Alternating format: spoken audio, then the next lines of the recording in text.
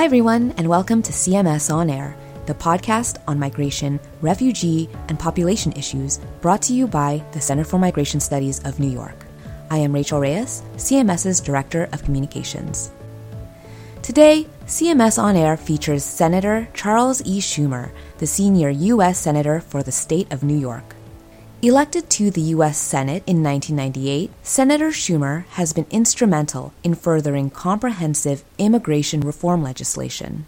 He was involved in the immigration reform debates in Congress in 2006 and 2007, and currently sits on the Judiciary Committee, where he is ranking member of the Subcommittee on Immigration, Refugees, and Border Security. A few years ago, on April 16, 2013, Senator Schumer introduced into the U.S. Senate the Border Security, Economic Opportunity, and Immigration Modernization Act of 2013, also known as S-744.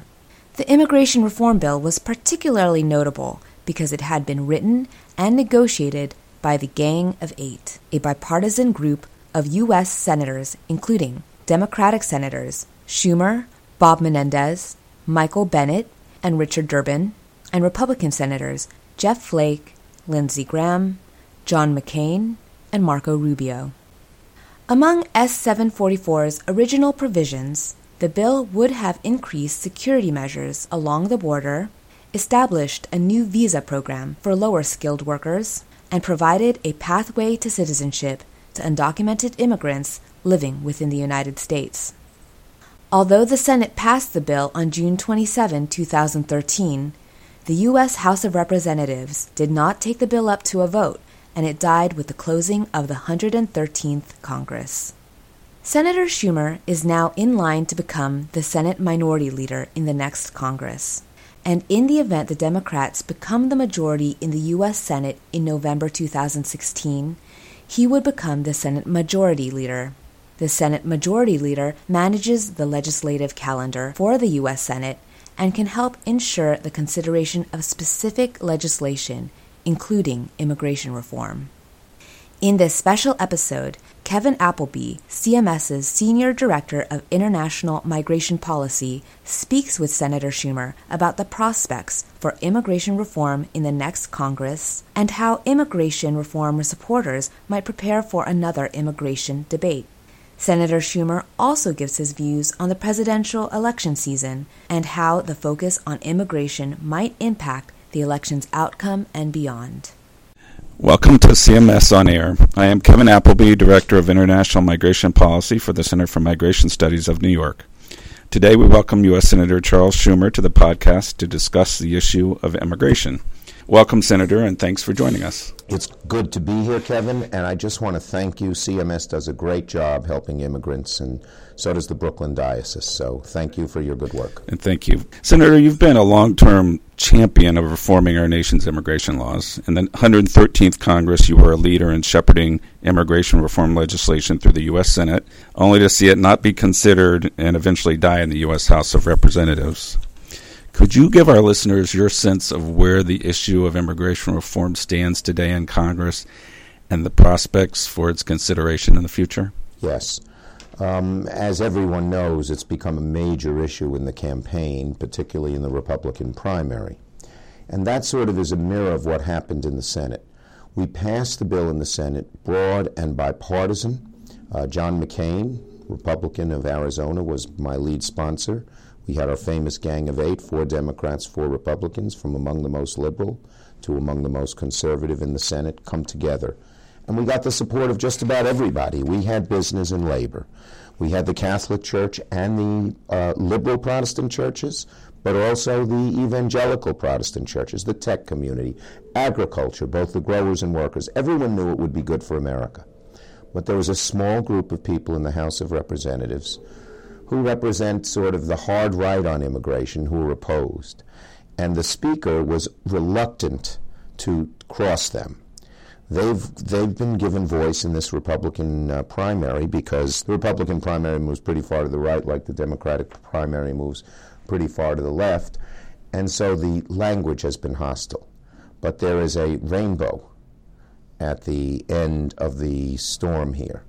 I think that in 2017, both Democrats and Republicans will come together and pass immigration reform. Paul Ryan has made no secret about the fact that he has been open to immigration reform, the new Speaker of the House. Our Republican-Democratic coalition in the Senate will be alive and well. And I think if the election results show that this anti-immigration hostility won't work politically, people will say, let's get it done. I am optimistic, and if I become the Democratic leader, knock wood, praise God, I'm going to make it a high priority. Well, can I ask you real quick about the election, the presidential election, because Donald Trump has received quite a bit of support, and he favors, of course, a wall along the entirety of the U.S.-Mexico border and deportation for all undocumented immigrants. Are you concerned that the negative political environment he's creating against immigrants could have an adverse impact on the terms of a future immigration debate? Well, I don't think so, because he's appealing ultimately to he doesn't even get a majority in the Republican primary. He gets 35 or 40%. That's about a third. The Republican primary represents about a third of the Republican Party, about a third of America. Democrats a third, independents a third. So you take a third of a third, it's 10%. The vast majority of Americans, even a majority of Republicans, are pro-immigration and want a bill. So I think while his language has worked in the primary, it will, should he become the nominee, work against him in the general election and not be a barrier. The one thing I worry about, I hope it doesn't encourage people to be anti-immigrant, because as you know, I believe immigration is very good for America and very good for New York. So should we get to next year and things turn out as you hope, and Congress turns to immigration reform legislation, what would you like to see included in any legislation? Would we start with the 2013 bill? Absolutely. The 2013 bill was a pretty good compromise, and if it could get people from among the most conservative in the Senate, like Jeff Flake, to among the most liberal in the Senate, like Dick Durbin, it's a pretty good model, and it had broad support. Are there some small changes that would be made? But in general, the path to citizenship, arduous but real, would stay. The bringing in workers at either the high end or low end where Americans can't fill the jobs, high end engineers, low end picking crops, would stay. Not allowing new people to come in areas where we had plenty of workers, construction and things like that, would stay as well. So the basic platform would stay. What about some advocates are concerned about what the enforcement reforms would be? Well, the enforcement was pretty tough. Yeah. But because there was the pot of the gold at the end of the rainbow, citizenship, the advocates were willing to accept it. Will there be some modifications? Yes, I would hope so, in a more progressive direction. But, you know, we've waited so long for this to happen. I am one who practices the art of the possible, and as much as if I wrote a bill, it might be different than this bill and more to the advocates' liking, to compromise so that you can get something very real done is worth it. And to take the 11 million people out of the shadows, allow them to work immediately, allow them to travel immediately, and then go through the path, a long and arduous one admittedly, but become citizens, that's the American dream. The reason we're different than Europe. When people come here, we say, you can be Americans, and they want to be Americans. When people emigrate to Europe, we see it now, they don't let them become citizens no matter what they do. Right. So you have great experience in this area. What areas do you think would be the most contentious and that we're going to have to swallow hard? Well, you know, the path to citizenship is a long and hard one. And making it certain is key. Not allowing, I think what I share with the advocates is we're willing to go along with that. But you have to make sure it's real and that some future president who had a different view couldn't cut it off. Right. Yeah, one area of concern is the 1996 bill that was passed under former President Clinton and the due process problems that have Well, Robert Menendez worked really hard on the due process. It's an improvement over current law, but there could be still further improvements. And we'll try to get bipartisan agreement on those. Terrific. What would you say to supporters of immigration reform moving forward? How do we prepare for a potential immigration debate coming at us immediately after the election? We're in the darkest hour right now. We're at the close of the Republican primary where immigrants were used as political football by too many candidates. But once we go to the much broader general election where it's not the 10% on the hardest right, but everybody, and once we get into a new Congress, it'll be a much brighter day.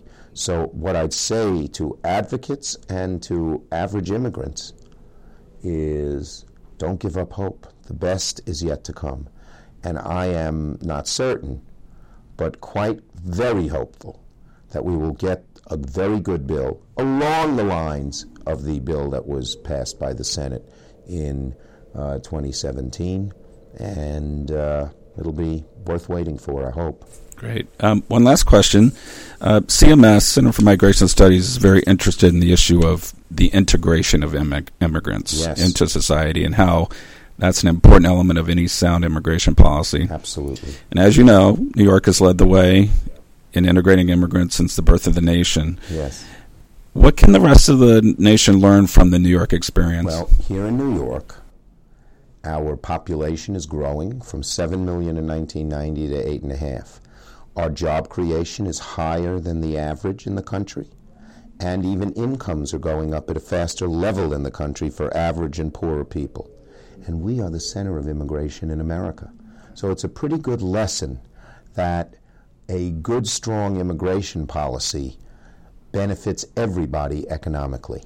And in fact, if our bill had passed, the Schumer-McCain bill, the CBO, which is a nonpartisan scoring agency, said the GDP would go up 3.5%.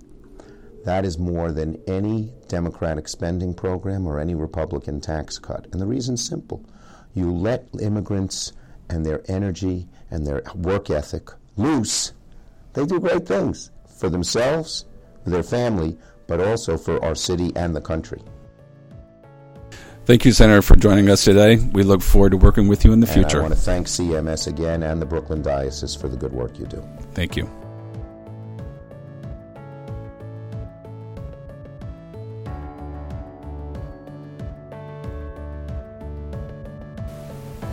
To learn more about Senator Schumer, visit his website at www.schumer.senate.gov.